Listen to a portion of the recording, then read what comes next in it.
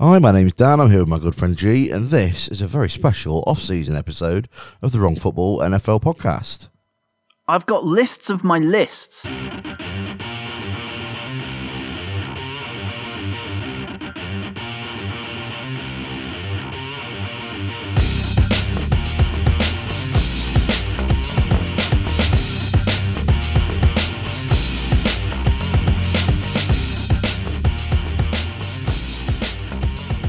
Hello and welcome to season 4 of the Wrong Football NFL podcast.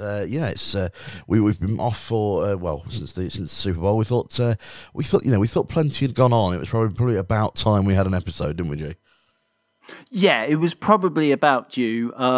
What with there being a little bit of news come down the pike over the last few weeks or few days. I've lost track of when free agency started. It's just been madness. It's been crazy. It's been a huge game of musical chairs, and nobody plays for anyone that they played for last year. So yeah, it's we thought it was worth doing. And also, we've got a special guest later on the podcast this evening. So we're going to be talking to Russ Hadfield from British flag American football team, the Nottingham Bears. So that'll be interesting. Something we've not really touched on really in the however many years we've been doing the podcast is the British game. So that'll should be quite interesting, I think.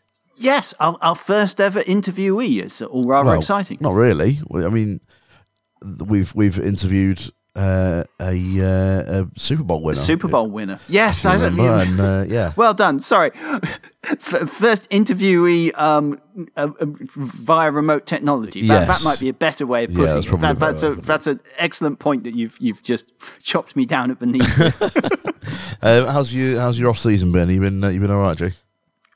Yeah, I mean, I've been kind of the Bengals Twitter meltdown adjacent rather than involved. I don't know if you're aware of this, but the 48 hours between Lionel Collins getting cut by the Cowboys and him sort of signing on to the Bengals, and the will he, won't he, has he been cited, has he been, has he had to stay over with with Joe Burrow? Oh, Miami have said that he's left. No, he hasn't. He's at the local mall. It's all been a bit crazy there. So I've not been fully like going crazy on it, but I must admit, checked Twitter a few times to just find out what's going on. Yeah, it's I mean, without further ado, we're probably best to get into the goings on in free agency, and like I say, it has been a huge one. It's been a real busy time. There's I don't even know what to headline with, if I'm perfectly honest, because there's so many deals and things that have happened. There's a couple of players who have stayed where they are. So people like Aaron Rodgers has signed a 4-year deal. I think it was a 4-year deal, wasn't it? With but it's one of those ones where you need to be careful about quoting money in years, because there's some funny business going on. A couple of people, and someone has suggested that it's definitely there for like next season, but hold your breath, which I'm not sure I can cope with again. And also Tom Brady managed to stay retired for a total of 42 days, something like that. And now is back under centre in Tampa, to the delight of nobody outside of Tampa, especially myself. You were excessively grumpy. I mean, I kind of think I know where the headline should be, but it's not a fun story, so I don't know if you want to... I know what you mean, yeah, I was kind of thinking the same. So go on then, headline then would probably be Deshaun Watson. So Deshaun Watson was obviously been linked with the Dolphins for a long while last season. He didn't play all last season because of I think it was 22 indecent sexual, allegations anyway. He has been traded to the Browns from the Texans. It's a 4 or 5 year deal, $230 million guaranteed. There's all sorts of wrong with this. Where do you start, Jay? I guess I start with, how do I start this? I think this has been dragged on for a while. There's 22 civil suits. There are further allegations out there, and there are sort of corroborating examples given by people who aren't involved in any, in the big lawsuit. I think the big trigger that's made things move this offseason, we discussed it during the season near trade deadline because the Dolphins were heavily linked and that fell through and you were understandably deeply concerned about it. The trigger for something happening this offseason seems to be that the grand jury in Texas heard a bunch of evidence, a bunch of submitted evidence, and they interviewed one person again, and they decided that there wasn't grounds to move forward with the criminal court cases, of which I think there were like 9 or 10. So this seemed to be the go signal for the NFL franchises who were needy of enough at quarterback and desperate enough to have a little bidding. Let's war. remember that doesn't make him innocent, by the way. Let's just throw that in there. I was coming back to that in a minute. Believe me, I hadn't forgotten that. I was picking on the NFL companies, but we'll circle back to his legal status in a moment because it was gotten to this strange situation where fairly quickly it became apparent that it was the Browns, the Saints, the Panthers, and the Falcons that were involved in basically trying to make a move with the Texans. This strange situation where Watson barely signed a new contract with Houston, then fell out with the front office, demanded a trade, and then the allegations hit. So we're in this weird situation where because he has a no trade clause and the Texans are understandably desperately trying to get rid of him, he was able to negotiate with all these teams. And even before we got to the signing, it was destabilizing things in Cleveland because Baker Mayfield had been told that they'd take a run at like a top tier quarterback, but they would get back to him. And I think I wonder how much his reaction of come on, I won our first playoff game in forever and I played injured last year was that, and how much it was hang on a minute, this guy, the one with all the sexual assault allegations. It was like this weird thing where the Browns were indicated like they were out the running and that they weren't going to get him. And then they came back with this super offer where they've given him a fully guaranteed 5-year contract extension, I believe, which is like something like $80 million larger than the next nearest fully guaranteed contract. Absolutely crazy, yeah. And they're like handing over like 3 number ones and various other picks. And this is where we start getting really icky, that this contract structure is such that he's basically only getting like a salary of $1 million next year to essentially minimize any money lost through a possible suspension. Because what we know so far is that the criminal case in Texas didn't pass muster, but these cases are notoriously difficult to try. It's a failure in our system, and when I say our system, because it's not like Britain is that much better than the States. There are 22 plaintiffs in civil courts. We have other people going on, and there also seems to be a certain evidence of escalating behaviour. So, and I've heard nothing to persuade me think that he might have learnt from this. He's been very defiant and kind of nothing's happened. It was all consensual.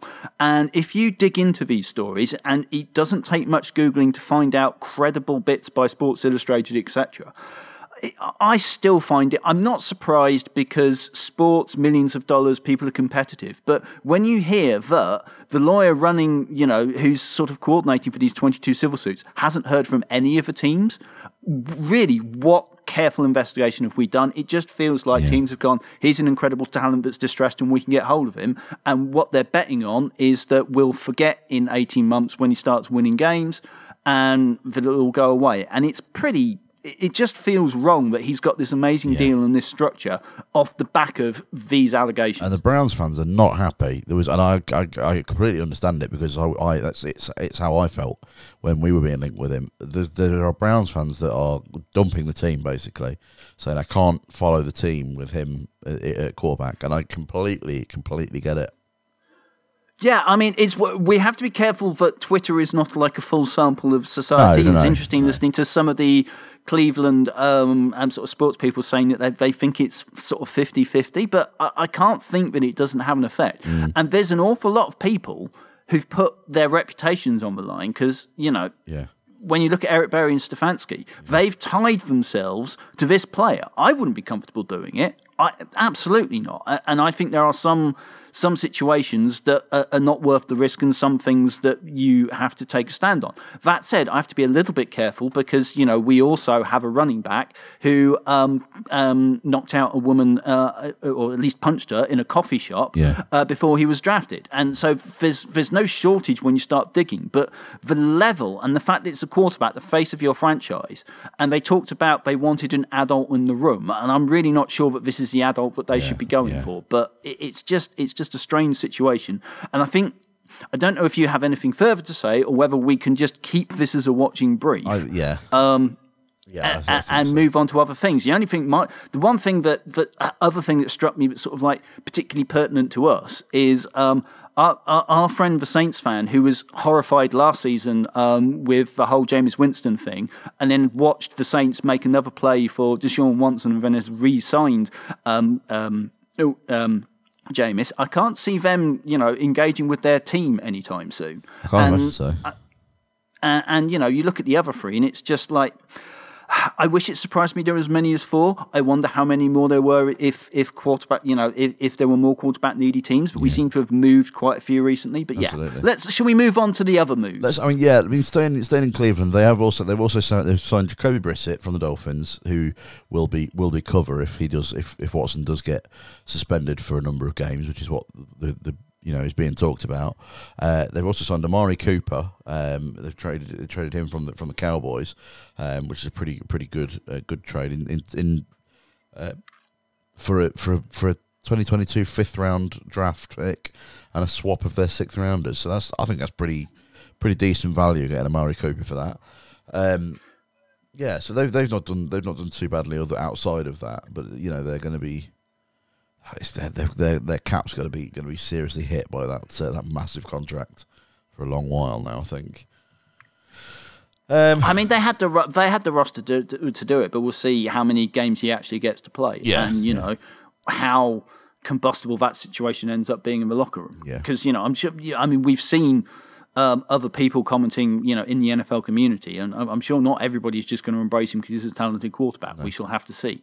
The other big quarterback. There's been a few quarterback moves, especially actually in the last couple of days. Actually, they all sort of kind of happened all in very quick succession. But one of the earlier moves was Russell Wilson, who moved from the Seahawks to the Broncos. With Drew Lock going the other way, along with a couple of other who else went? There was a couple of other players went as well, didn't they? It was if you let me scroll down to the Seahawks, I will find out. But I know it's a toes end, and I want to say Noah Fant. Yes, I think it was Noah Fant. Yeah, and I was right. So Noah Fant went the other way and Shelby Harris as well. So but that was a big move. Russell, big one for Russell Wilson. They also they dropped on the same day. They dropped. Name is completely escaping me. and because it's escaping you, Bobby Wagner. That's the one. I am 97% certain. They're amazing linebacker. Yeah. On the same day. And the worst thing is that I think he found out via Twitter. He did as well, which given how and what an amazing career he's had and how important he's been for that locker room. It's not great, is it? Let's be honest. No. I'm guessing they're going for a reset. They have to be with the trade of Russell Wilson. I mean, it's interesting because he goes from. There's been quite a lot of positive talk about the skills position in Denver, and that Russell Wilson will have a line that might not be like the best in the league, but will be considerably better than one he's used with the Seahawks in recent seasons. There's a pretty decent pair of receivers for Drew Lock to throw to, but he will have not a great line to operate behind. So it feels like they will need to run the ball effectively. And I guess this is to a certain extent Pete Carroll getting his way, except that he's a 70-something-year-old coach. I mean, he's full of energy. He's probably got more energy than me, so I'm certainly not saying he should retire. Pete Carroll's not in his 70s. Yeah, he is. Is he? You do surprise me. I'm going to have to look that up now because you're freaking me out. But I'm sure he is. He is 70. Yeah. Yeah. Oh, dear, I didn't know that. Yeah, if I could have his energy when I'm 70, I will be very happy. He's doing very well. Yeah. But definitely going in for something of a rebuild. And I mean, we've talked a little bit about the less than wonderful trade that they made for Jamal Adams, who's an interesting player, but not really worth 2 first-round picks, and I think that's hamstrung them a bit. And to be honest, it's been a while, apart from getting DK Metcalf, when was the last time that they really nailed a draft pick? After they set up the Legion of Boom and had that amazing run, it feels like it's been a long while since they've drafted consistently. And you all go through ups and downs. Nobody has like an amazingly consistent draft record. But I will be very curious how they do in their division, given some of the other moves. But equally, given that one of the themes seems to be that the AFC is becoming the conference of death, maybe they'll be able to sneak something into the playoffs. Yeah, but, I was kind of hoping that the Dolphins could be traded to the NFC. I'm not quite sure how to arrange for that. You had mentioned that, and I wasn't quite sure. Yeah. What mechanics you were thinking? Miami is fairly East Coast, so what you're hoping to swap with, like the New York Giants or something? Yeah, we'll go in that division. That division's rubbish. We'll go. We'll go in that one. Yeah. I'm not sure it works like that. Other than, I think some teams did trade conference when they had when they went from 3 divisions to 4. Yeah. I've got a funny feeling they might have moved a couple of teams around, but now I'm going to have to look that up from years ago. But I think short of expansion teams, the odds are not good on that, and I'm afraid you're going to have to deal with the Bills, who made something of a move. I don't know if you want to mention them next. I'm assuming you're talking about Von Miller. Yes, and the fact that the Bills continuing to operate sort of under the radar, in that they're not one of these teams that everybody sits there and goes, oh, wow, they've done huge, big trades all the time. But obviously, a couple of seasons ago, they did that rare thing where they drafted Stephon Diggs, and the Vikings used that pick to draft Jefferson, and everybody was made better. They sort of were nibbling around the corners, and then suddenly land Von Miller to solve their pass rushing problems. And OJ Howard as a tight end is looking like a good deal, and suddenly it's like, you know what, they're looking kind of frightening, and just have signed a couple of backup quarterbacks now that Mitchell Trubisky, and I'm sorry for that little thing. That's Gavin's moment of thought, even though the note is right there in front of him. So it's going to be one of those things that's I feel like they have really stepped on, and I'm not sure the Rams have, and I'm hoping the Dolphins bounce back. But how do you feel about the Dolphins off-season, shall we say? Not good. Yeah, we've not really done that. We've got a couple. We've got we at one point we had the biggest largest cap space in the league. We then signed a fullback. I did explain to you about the fullback, and that's important for the offense that you run. Look, I'm a former fullback, so I have feelings for fullbacks, but in the modern game, we've also. You say the modern game. Look what they do with them in 49ers. Remember, that's the system he's coming from. Yeah, it is. I mean, it has to be said. I kind of like the Chase Edmonds, Raheem Mostert signings. I mean, if you're going to put in that kind of 49ers system, having, I think they're useful additions without being ridiculous money for running backs. And Teddy Bridgewater is a massively overqualified backup. And so, given Tua's had some injury problems, I like that. There seems to be an awful lot of linebackers signed. And what we've both discussed a bit is you've signed a guard. Yeah, have you signed a guard? No. We're sort of in the market for one. I can't remember his name. Connor Williams.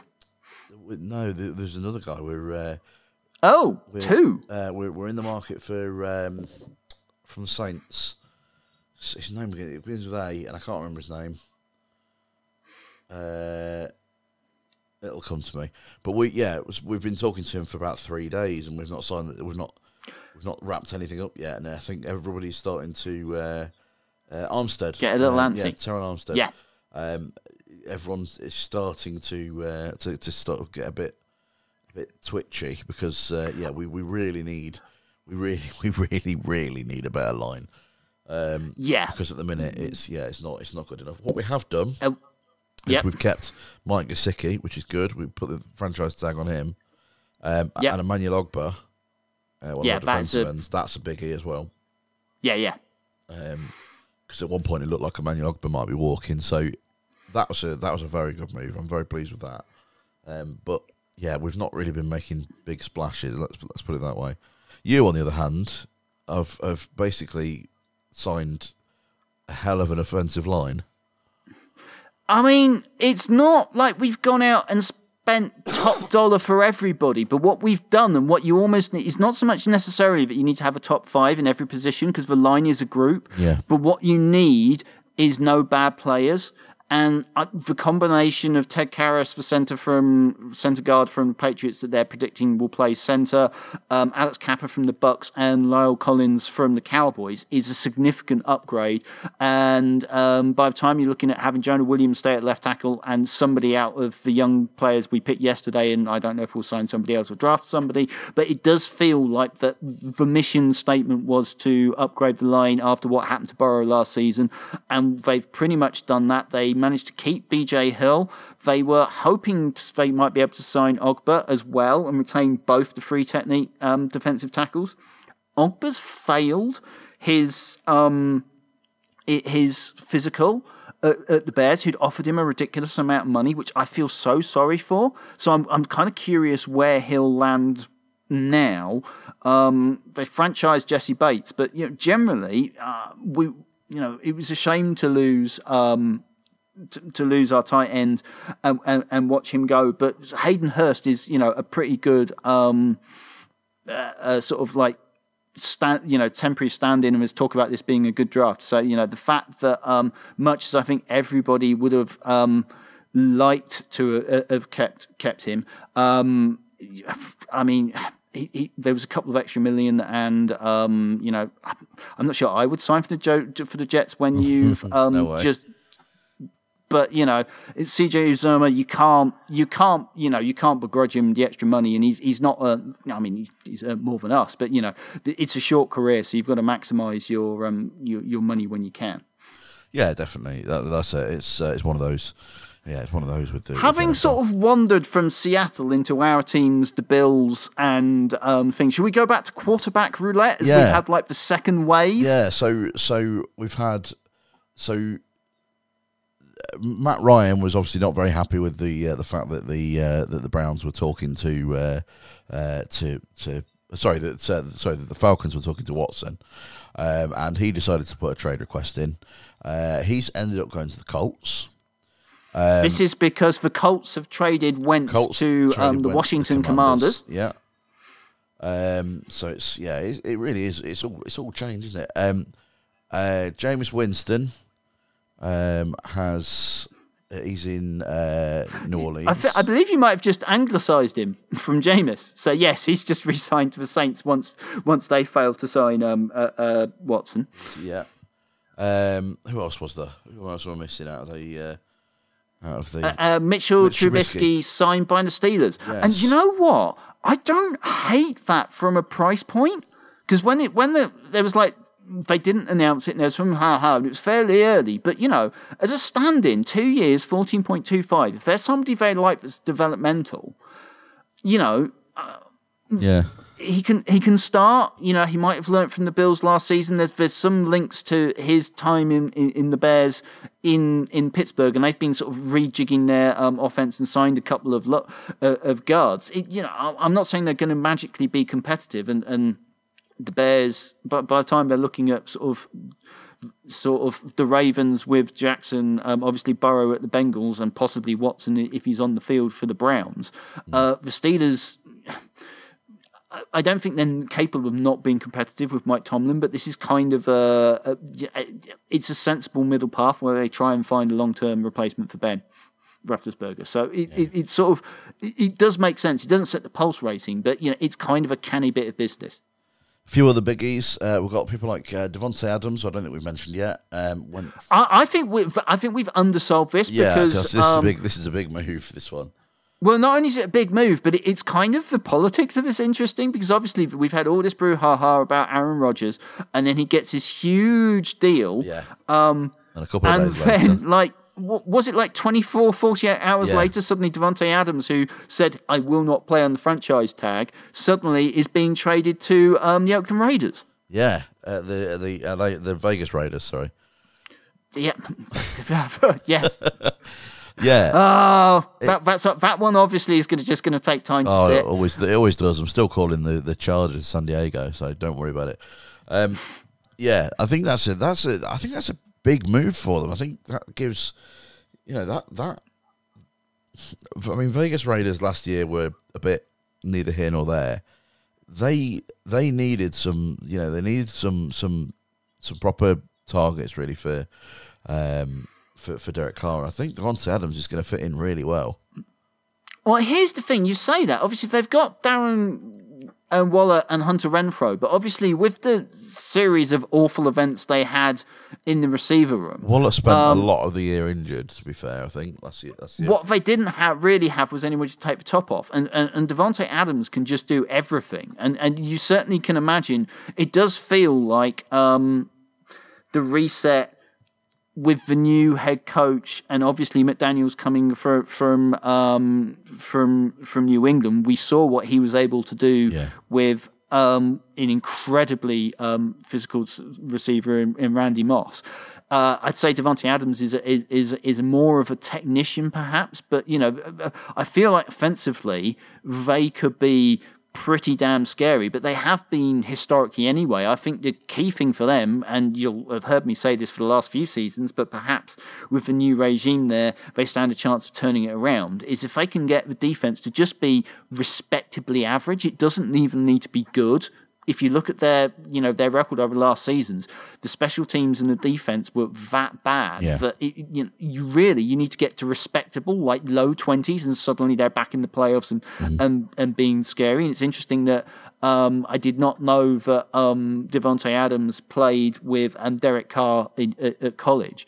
I really respected Derek Carr, how he held that team together. I thought it was interesting that their head coach didn't get a longer look for staying on, because I thought he did an impressive job in holding them together and getting to the playoffs as well. But I think they could make more noise than we were perhaps expecting, except for, my God, that division.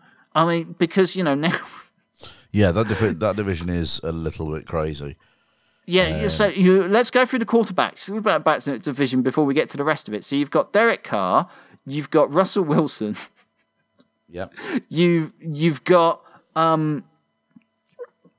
Justin Herbert and the fact that the Chargers, and we probably ought to do them next. And then obviously just a minor matter of Patrick Mahomes, who keeps getting to the AFC Championship game or the Super Bowl. Oh, Patrick Mahomes! I thought you were going to go with Chad Henne in Kansas. I mean, respect to Chad Henne if he's still getting paychecks, but Yeah, somehow still making $2 million a year. But I mean, but we've kind of not buried another lead, but another of the big defensive moves. They the Chargers signed J.C. Jackson from the Patriots. They've traded for Khalil Mack to stick him next to Joey Bosa. It's sort of kind of reminiscent to me of having that secondary pass rusher next to your already established star, like they did with Von Miller in with the Rams and Aaron Donald. So it feels like they've made enough moves on defense that they can take a step forward. They've signed a couple of defensive tackles, a good draft, and suddenly the Chargers, who were looking pretty good last season and have, a defensive coordinator turned first-year head coach last season, I feel like they could take a step forward with the right off-season. Yeah. The other one that I had on my list was to talk about Juju Smith-Schuster. Yes. He has moved. He's just a 1-year deal from the Steelers to Kansas City, because of course Patrick Mahomes needed more people to throw to. Yeah. Have you seen the like contract? Because you've got like the headline figure. It's something like only 3.75 million guaranteed. I say only, but for a player of his age, I'm really surprised by that. And clearly, with the contract, he going back to the Steelers last season and then the Chiefs, he's clearly a player who right now is prioritizing winning over necessarily maximizing his earnings. Because I'm sure. Yeah, you would have thought that. Yeah, but also you would have thought that a player of his ability and age would have got, would have been able to get a couple of years at a couple of amount of money, because I feel like having turned all this positivity and with an eye to an interview, I feel like we might want to turn to one of the teams that I think have split opinion, shall we say, in their off-season moves. Go on then. Well, just one of the early contracts has had a lot of people scratching their head. I know what you know where I'm going, don't you? You've suddenly caught up with this. Is another receiver in Christian Kirk, who signed for the Jacksonville Jaguars. The headline figure you get is 4 years for $72 million contract, but that's a $37 million fully guaranteed. But that still seems quite a contract, given his role in that offense. And he's not that he's a bad receiver, but he's mainly a slot player. And it feels like the Jaguars have gone quite aggressive at a number of opinions. I mean, they've signed Brandon Sheriff from the Commanders for 3 years for $49.5. I have a nasty feeling, because we're working from the free agency tracker, that these will be like the full contract figures and not the bits and pieces. But it feels like they've thrown around a fair bit of fairly large money, and it feels like they've been overpaying for a certain amount of competence, but I'm not sure how much that moves them on in the grand scheme of things. I'll be interested to see how they draft, and it just feels like they need a stable year of building. I'm not expecting anything to turn around, but it just feels like the Jacksonville spend a lot of money in free agency, and I just wonder if with their GM and the fact they haven't moved it, how different the results will be until they perhaps get things sorted. But I feel like having a head coach of the experience of Doug Peterson should give them a leg up, but I just wonder about the front office of that team, and it's going to be a big rebuild, and I'm not sure that's the way to do it, but we shall see. Right. Before we go and talk to our good friend Russ, is anyone else you want to very, very quickly highlight? No, I think I've gone through my entire list of players now. We can mention that Mariota was the only other quarterback who signed with the Falcons, having Matt Ryan. But honestly, I think we have covered everything at this point. I think so. We can cover Robert Woods and Allen Robinson at another time. I just know that whatever we do, as soon as we press stop on this record, a massive deal will go through. So I mean, I don't know how many podcasts you've listened to in the last 10 days, but honestly, for poor pros who have to do that, who are trying to keep up, and even they were, recording every day and tearing their hairs out. So yeah, it's been an interesting time, shall we say? Right. Shall we go and do an interview? Yeah, why not? G and I have we've been talking about NFL for about 6 years now, on and off on this podcast. But one thing we've never done really is talk about the huge football scene here in the UK. And our guest today plays flag football for the Nottingham Bears. He's also a huge Denver Broncos fan, but let's not hold that against him. It's Mr. Russell Hadfield. How are you doing, Russell? One of my favourite people is a Broncos fan, so I will have no slander against the Broncos to start our interview for our first British football guest. You behave yourself, sir. How are you doing, Russ? You okay? I'm very well, thank you. Yourself? Not too bad at all, thanks. Not too bad. Thanks for taking the time out to come and have a chat. I thought it was we thought it was high time we talked about the British side of American football, and obviously with you being part of that, it was a good chance to get you on. Regular listeners will probably have heard us mention Russ before. Russ and I work together, so we talk American football quite a lot, probably more than we should. But yeah, pretty much. Yeah. But yeah, we'll that's fine. So let's kick us off. Tell us about yourself. How did you get into football? What's your football story? What's your first memory of football and how you got into it? Well, I'm probably relatively boring compared to most of your listeners who are into football. I'm relatively new to American football. I really started following it since 2013.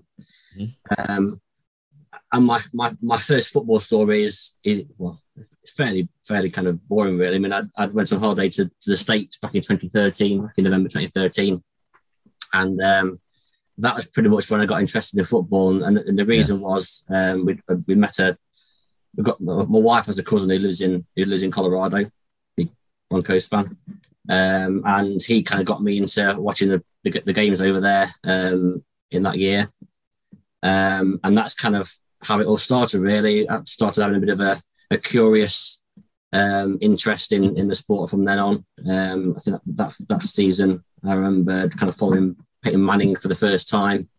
I think the Broncos went 13. Good time to get into the Broncos. I was going to say that's a hell of a first quarterback to pick up. Yeah, exactly. I think we did all right that season. Got to the Super Bowl that season, if I recall. Yeah, and then got thumped by the Seahawks. So kind of didn't end in the right way. But yeah, that was my first kind of memory of the football, being in the States, watching the games. You've had one more Super Bowl than I have. So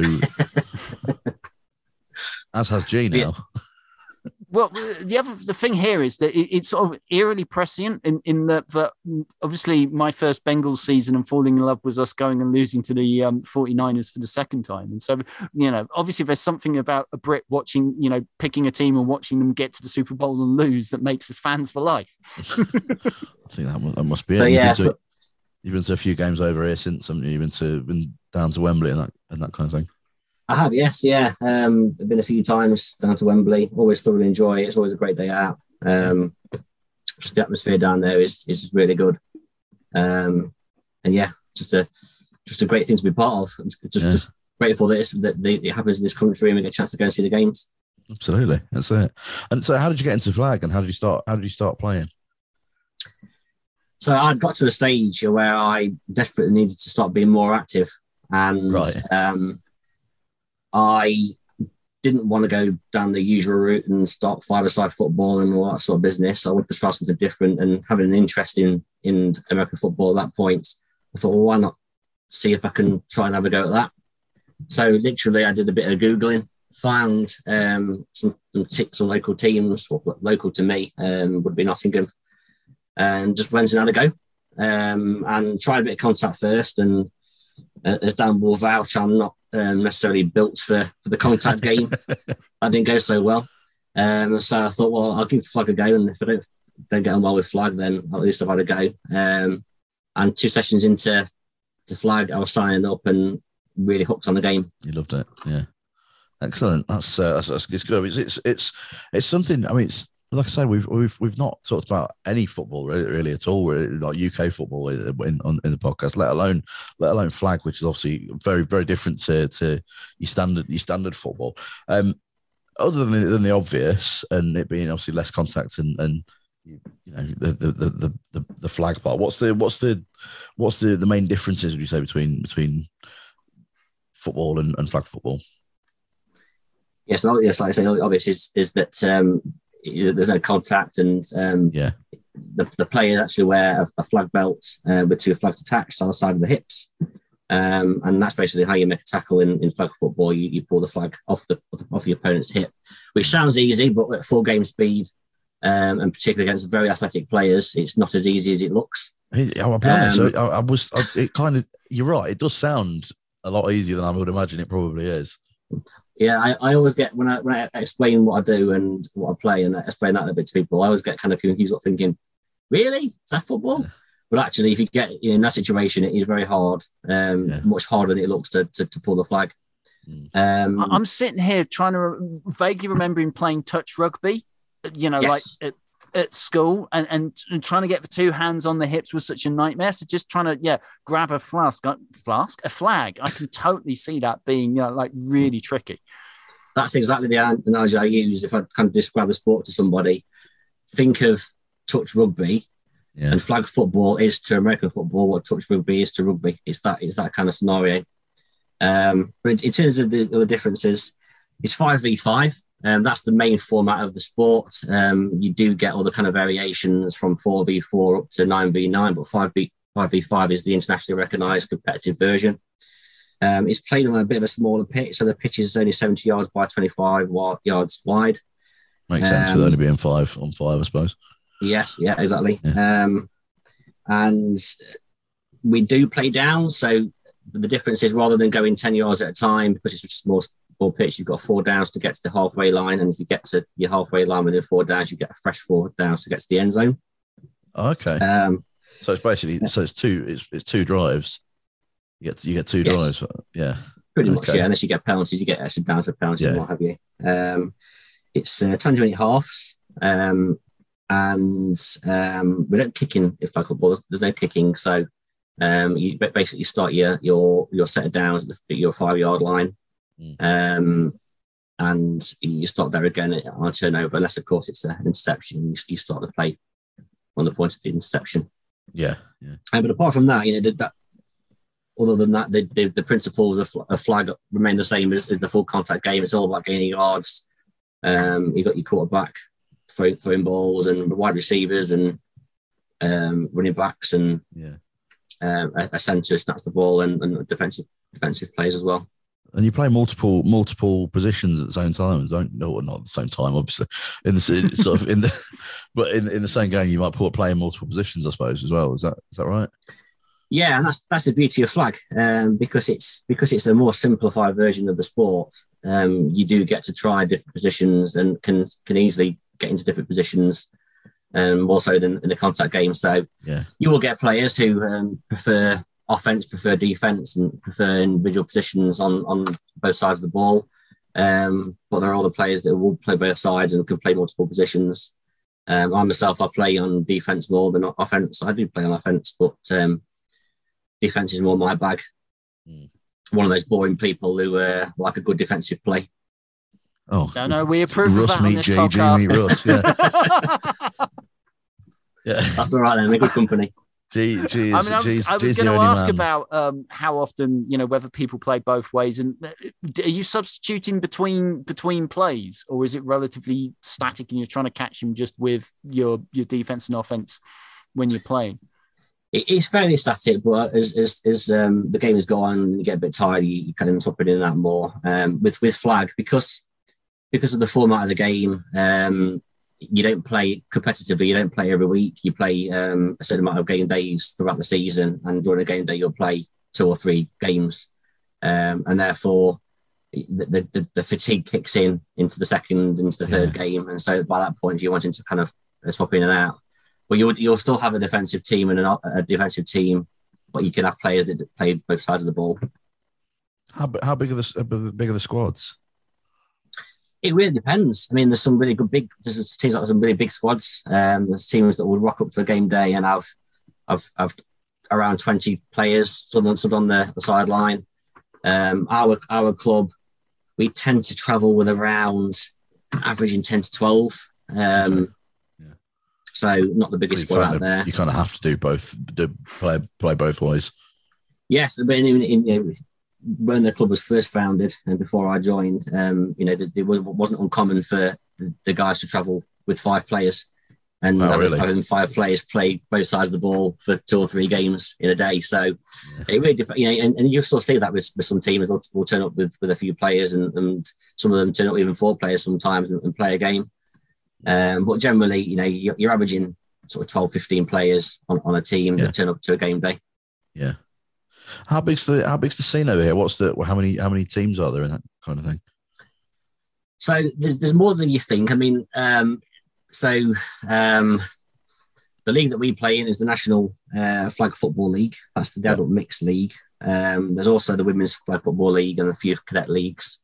That was another thing I was going to say. Actually, is there a women's game as well? Yeah. Yes, there's a women's only league. We are a mixed team, so we're adults over the age of 16, both men and women. In our league, it's split into Premiership and Division 1. We're in Division 1. in totality, there's about 60 teams across the Premier League in Division 1. Yeah. And that's not including the women's. So there's a few further teams in the women's league. And then there's the what they call the cadet leagues as well, under 14s, under 17s, and the developing under 11 division as well. So always growing. It's the fastest growing version of the sport in this country. There are still probably more contact teams in the UK than there are flag teams, but flag is growing more rapidly in the contact game, simply because it's a far simpler sport. It's simpler to set up a team. It's simpler for you as a player to play. It's easy to get into, isn't it? Yeah, you haven't got all the kit that they've got to have for pads, helmets, exactly. all that exactly. good stuff. Yeah. Exactly. No, that's really good. And so, and what kind of thought? I know you said it was obviously 2 leagues. Is it kind of just a straight division? Does it go down to a sort of a Super Bowl of sorts type thing, or what kind of format does it take in the UK? It's split into divisions. So Premier League has there's 4 divisions. Division 1 has 6. So the divisions are spread upwards of Scotland, in the North East and North West. Obviously, the Midlands League where we are, and then there's the South East and South West in Division 1. And it's for Division 1 teams, you're primarily competing to win the league and bring promotion to the Premier League. Generally, it's the top 2 finishing teams in Division 1 that kind of get promoted. Although there's a bit of a complicated way of working out who does get promoted if a few teams kind of are tied on the same kind of winning record. Yeah. But that's the primary competition division in Div 1, but you do get there's a finals day at the end of the season where there's been a bit of a tournament, and you play for a bit of a trophy in the end of the season. Nice. Whereas in the Premiership, their finals day is more around establishing who's kind of like the overall winner of the Prem, and that's the basis of their kind of final day. So not quite Super Bowl, but it's a bit of a kind of playoff competition. Still nice trophy. Still nice trophy. The idea to play for a national championship or a promotion is got to be, it's pretty exciting. You would have thought. Absolutely. Yeah. When does the season run? Am I right in thinking we're about to get into? Yes. So football season. That's right. Yeah. So we actually have our pre-season tournament this weekend coming. We're travelling on to Preston for a bit of a pre-season tournament, just a small one, and then the games kick off into next month, and then go right through until August. Okay, so it's a fairly long, so fairly sizable season then. It is, but we spread our game days are spread over 6 game days in the season. So we'll play a 16-game season, right? Spread over 6 game days, and within that we'll play 3 or 4 games a time, I suppose. Yeah. Yeah, so we'll play 2 or 3 games at a time on a game day, and we'll play each of the teams in our conference twice, and then we'll have 6 cross conference games within that. And total of 16 games in the season. Yeah. So it sounds like it's a long time, but you have a couple of weeks in between game days. Yeah. So it spreads out a little bit. No pressure, because I know your team are probably going to be listening to this. But how do you fancy your chances this year? And you think you're going to be doing all right? We are historically we've been very competitive in our league. We finished 3rd last season, behind 2 very, very good teams who got promoted to the Premier League, and yeah, so we've got a bit of a kicker coming 3rd and 2 going up. It was, yeah, and we weren't far off. And if a few less mistakes had happened throughout the season, we could have been thereabouts. So it's like we've been very competitive. This season they've changed the leagues around a little bit, so we're playing a few teams this season that we haven't played before. So it's kind of difficult to say how well we might do, because we kind of know we've not got any yardstick to kind of compare ourselves into those teams. But we're confident. We've got a good competitive side. We've got some very good talented players, and I think we'll do all right this season. Brilliant. And if anyone sort of if anyone listening wants to go about finding out more about the team sort of in their area, or wants to get involved, where should they go? Where should they go and have a look? So the first thing to point to is go onto the British American Football Association website. BAFA are the kind of governing body for the sport, and they've got a club finder on their website. That's BritishAmericanFootball.org. Or a little bit of a Google will generally do the trick. You'll soon find some clubs out there to approach. Yeah. And all the clubs have social media accounts, so quite easy to find clubs, and you'll find that flag teams and contact teams will be very much welcoming of new players and always looking for new players. It sounds like it's it sounds like it's quite a friendly way of getting into sport, I suppose, and it sounds like it's quite sort of supportive. It's people of all ages, all sizes, shapes.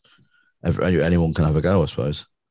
That's right, yeah, and that's the kind of the principle that that most kind of flag teams work to is that it's you can literally rock up and have a go at the sport. You just need to pick a pair of football boots, a bottle of water, and have a go. It's that simple. And as I say, most teams will be very welcoming, and we're more than happy for you to come down and have a go. So definitely, if you really want to have a go at the sport and try it, then flag football is the way to go.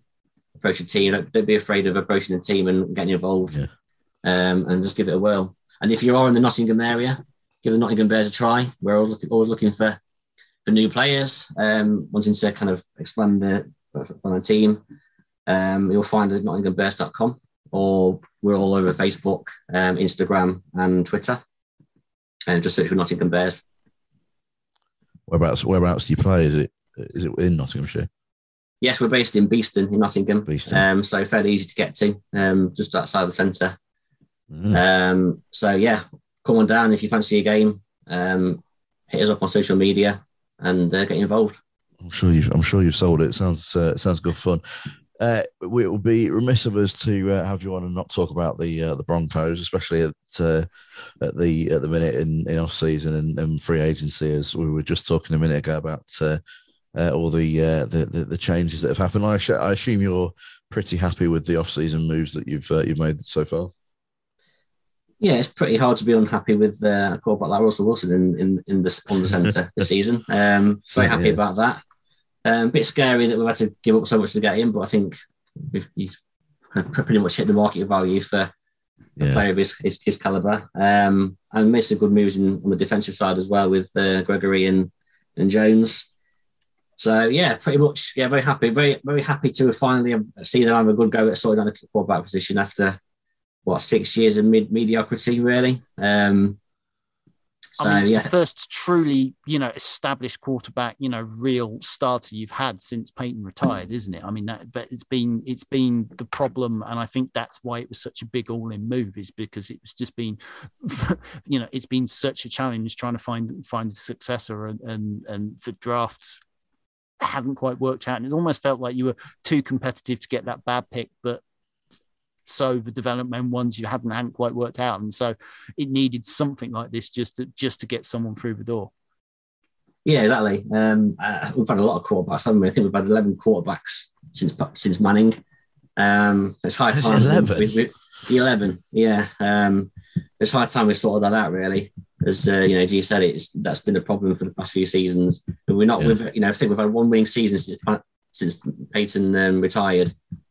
I think the main reason for that was the fact that we've struggled with the quarterback and not really had a lead on the pitch. Yeah, I mean, I found the shocking stat that's still stuck in my brain is the fact that Von Miller hadn't played in a playoff game since the Super Bowl until the Rams got in this year. Yeah. Yes.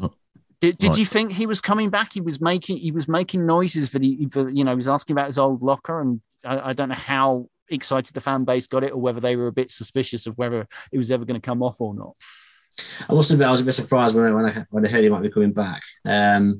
Obviously, would have welcomed back with open arms.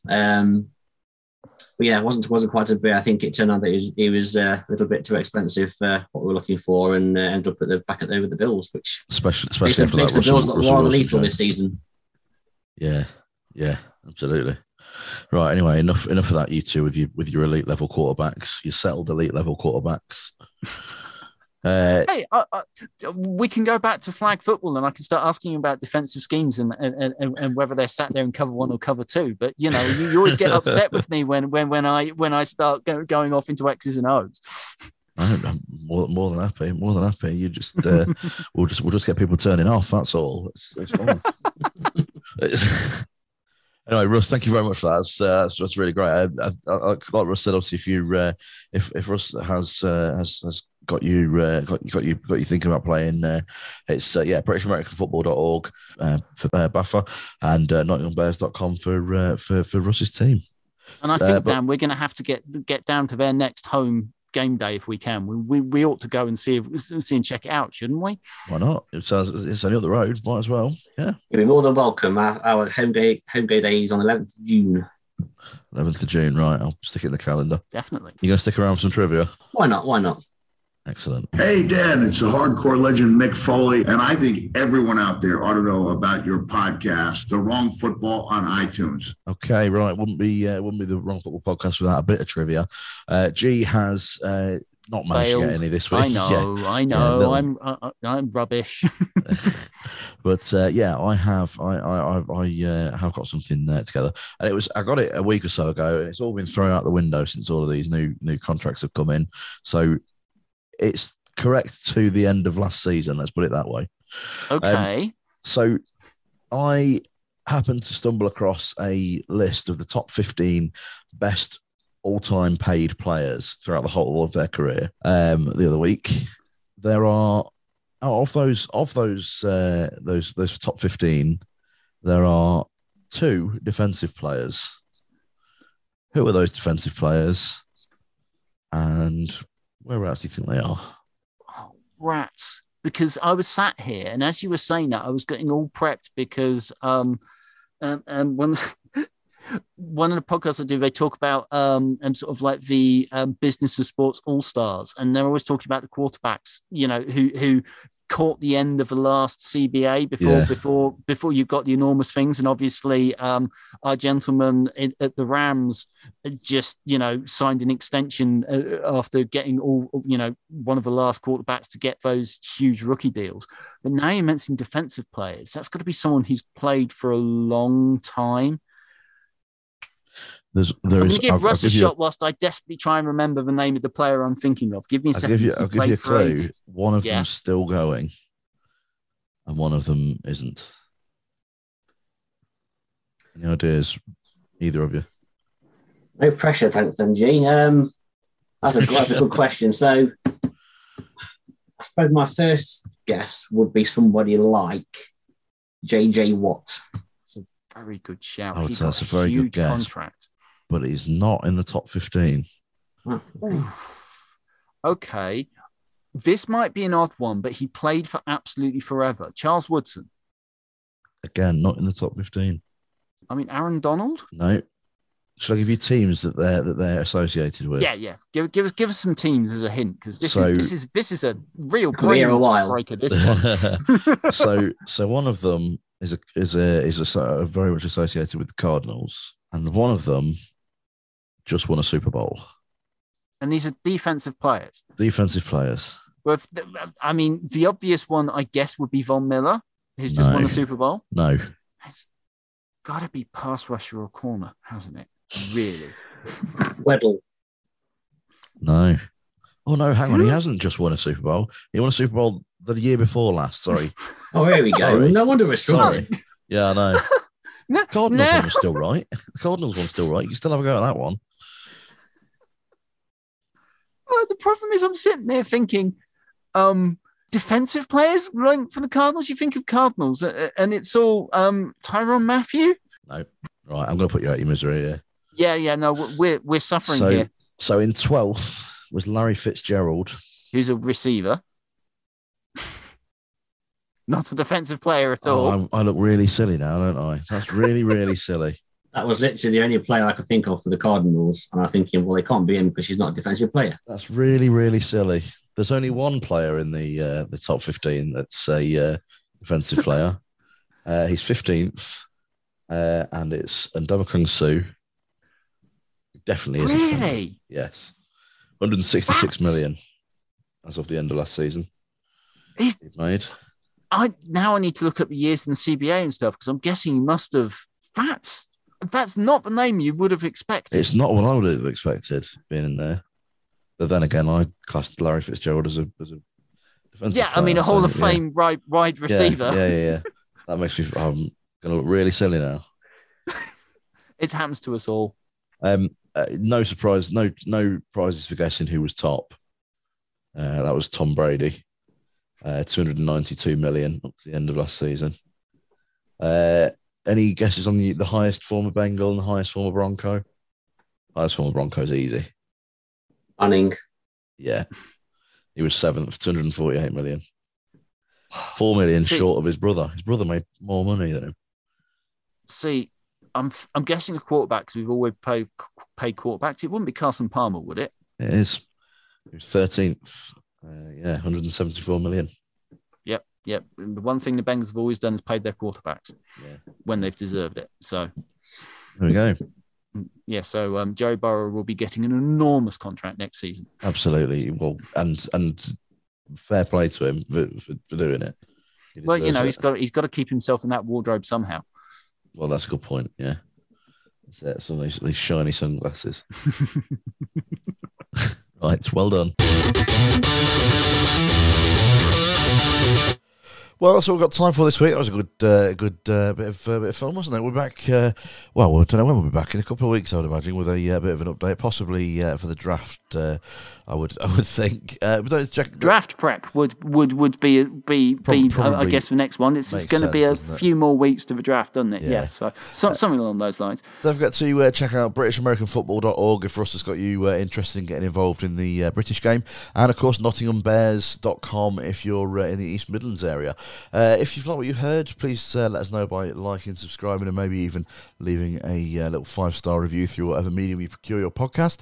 That way, you'll not only make sure that you don't miss any of our preview episodes, but obviously once the regular season comes back, you'll get our weekly episodes as well. If you've got a question or something you want us to discuss next week or next time, please get in touch. I'm at TWFDan on Twitter, and G is at WrongFootball. In the meantime, enjoy your football, have a great week, and we'll see you next time. Draft picks.